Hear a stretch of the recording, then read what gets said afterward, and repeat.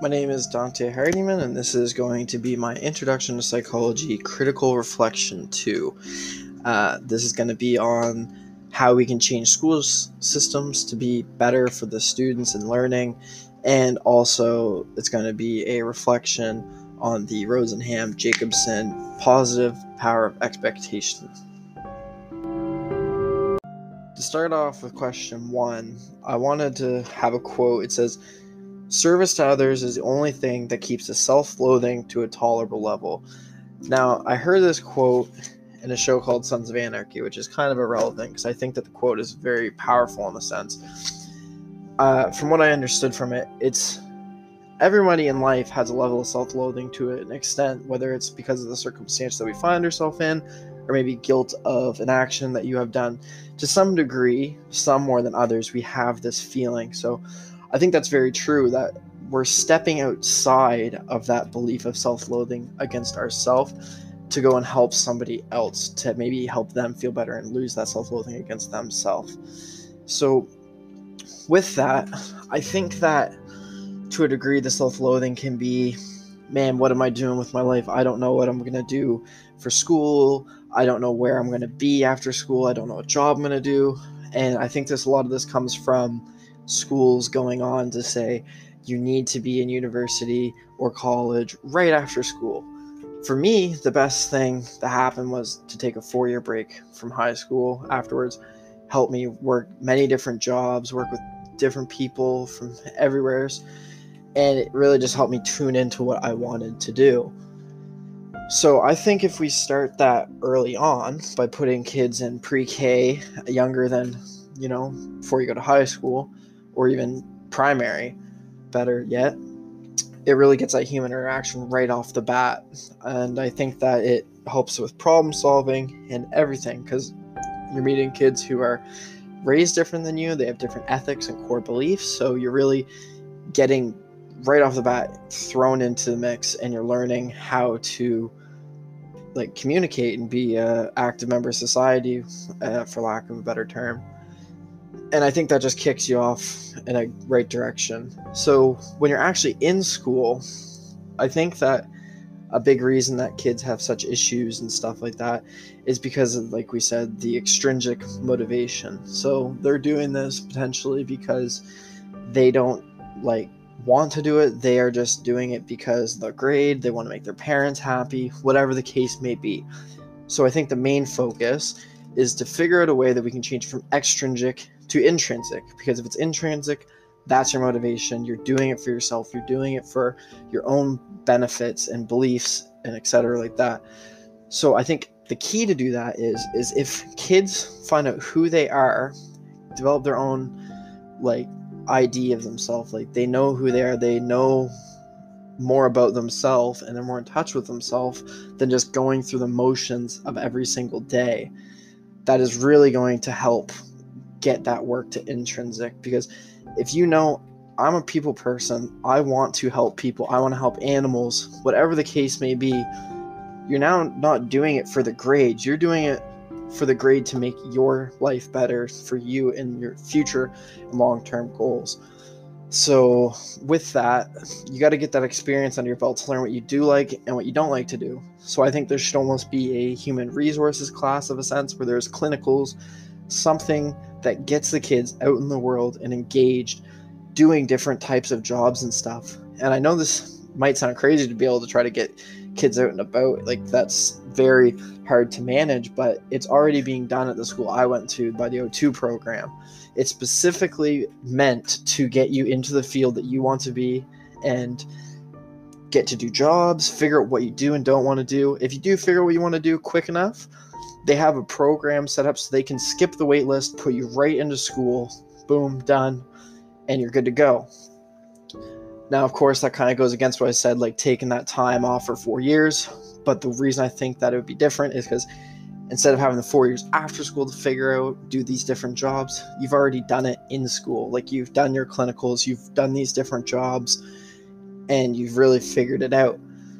So I think that automatically is going to really fix the reward system in a sense. You're not doing it for the grade, you're doing it for yourself.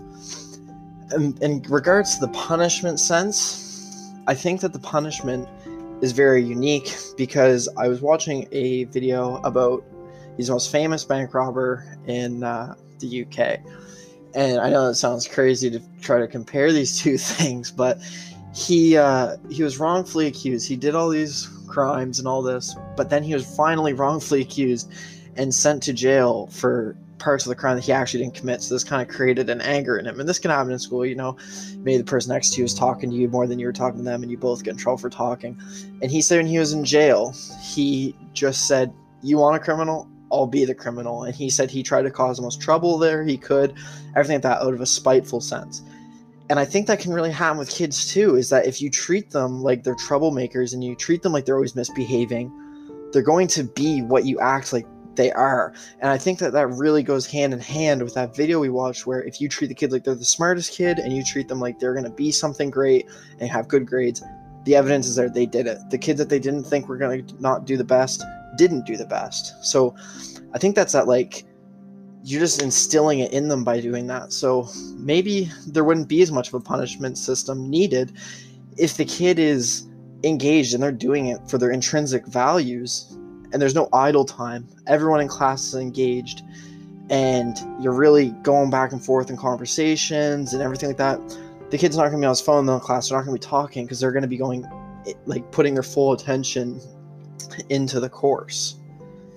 I think so. I think that's just I think if you fix parts of the problem, it might kind of level itself out and really fix everything naturally.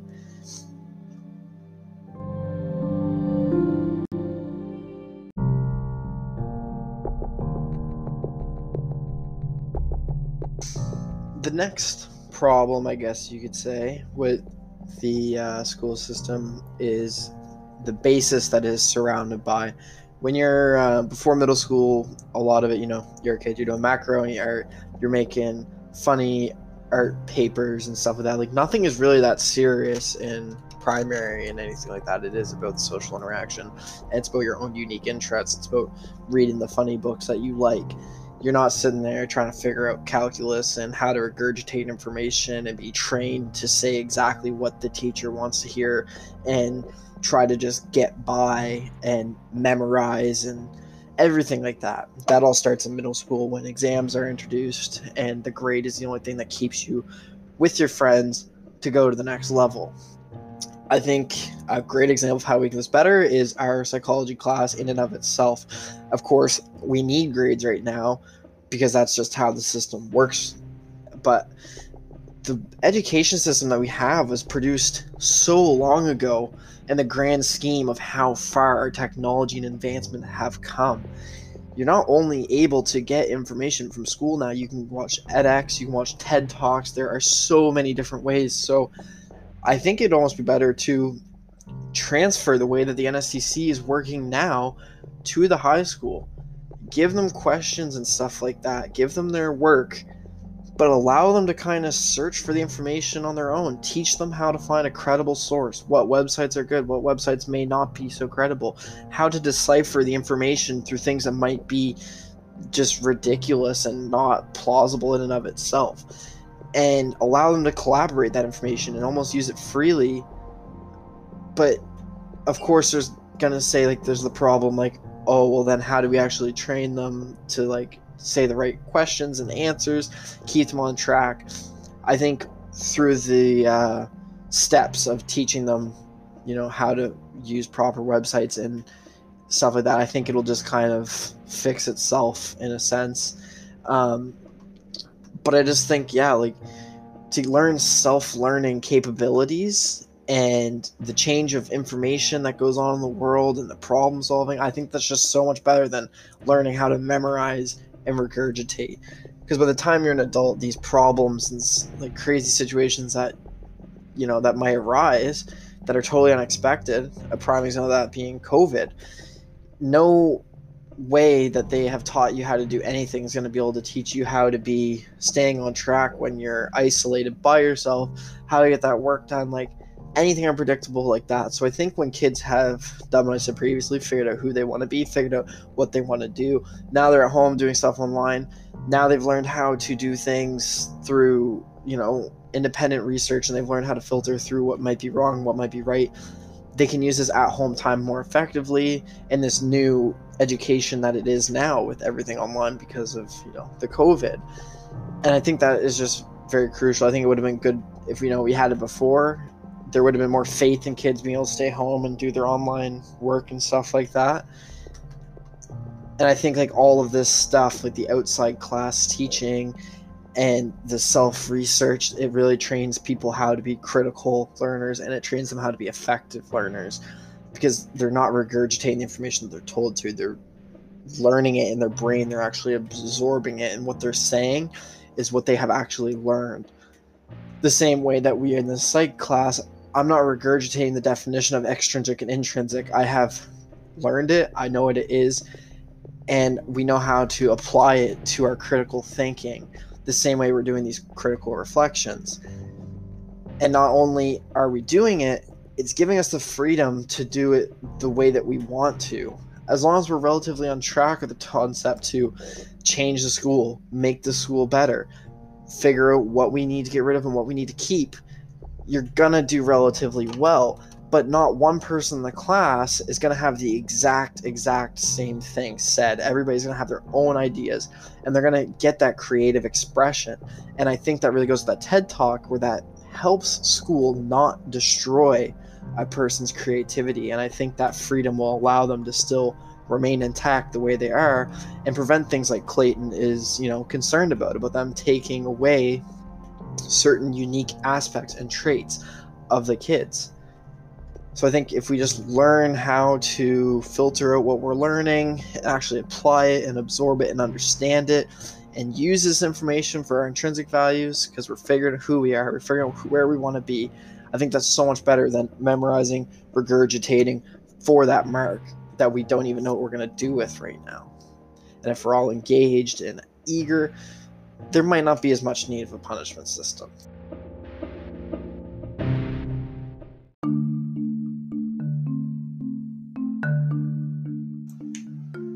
Transitioning into question 2. So starting off with the method that they had used in the Pygmalion effect, power of positive expectations. So they essentially wanted to test what extent a teacher's expectations would actually affect the pupil's intellectual performance. So what they did is they tested everyone in the class with a test that pretended to predict the academic blooming of the student. They called it the Harvard Test of Intended Acquisition, and it was essentially a fake test, and based on the fake results, they went on to tell the teachers the names of these students that would get smarter in the following academic year.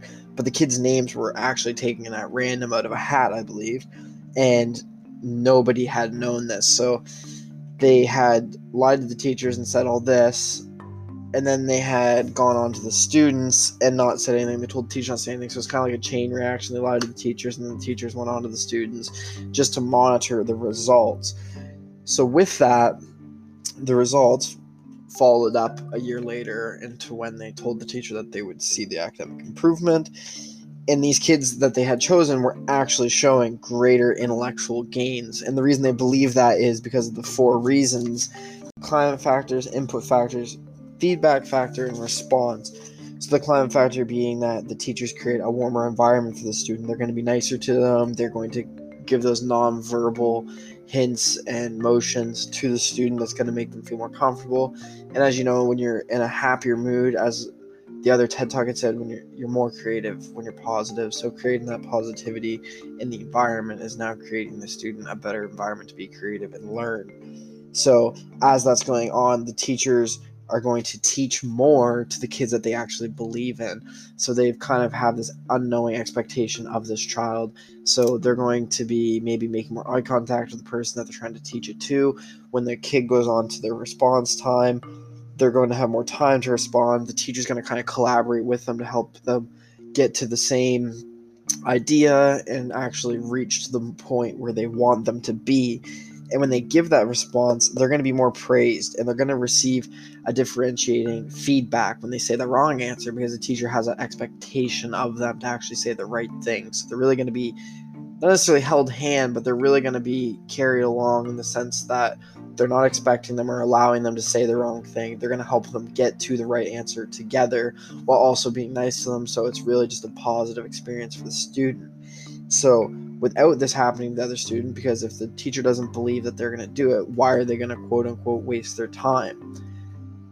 I can see how this would really be a thing, because if you're told you're one thing over and over, it's similar to you are what you eat. If you keep thinking that, you're going to produce that. The same way that in class we talked about manifestation, you're kind of creating that for yourself. If you think you're stupid all the time, the second you don't understand it, you're going to feel defeated and you're going to give up. You're going to drop it.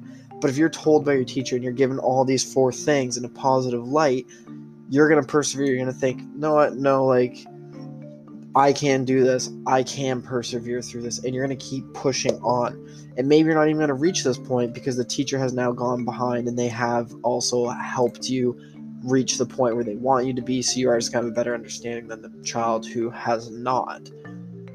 I think that it's a very accurate study in the sense that nobody knew. There was no outside influences or anything like that. It was a totally organic experiment. So there's really no way for it to be biased in any sense like that. And even in the sense of my own personal experiences, I think it's accurate. Teachers that didn't have a high expectation of me would likely be more hesitant to help because they don't think you're paying attention to class or whatever the case may be. Or when you go ask for help, it is very short answered, and that's going to create a domino effect. If you think you're getting the right answer in class when you're not, it's just because the teacher won't elaborate with you. When it comes to the exam time at the end of the year and it's based on actual facts, you're going to be confident in getting it. But if it wasn't actually true from the beginning, it's not going to end well for you.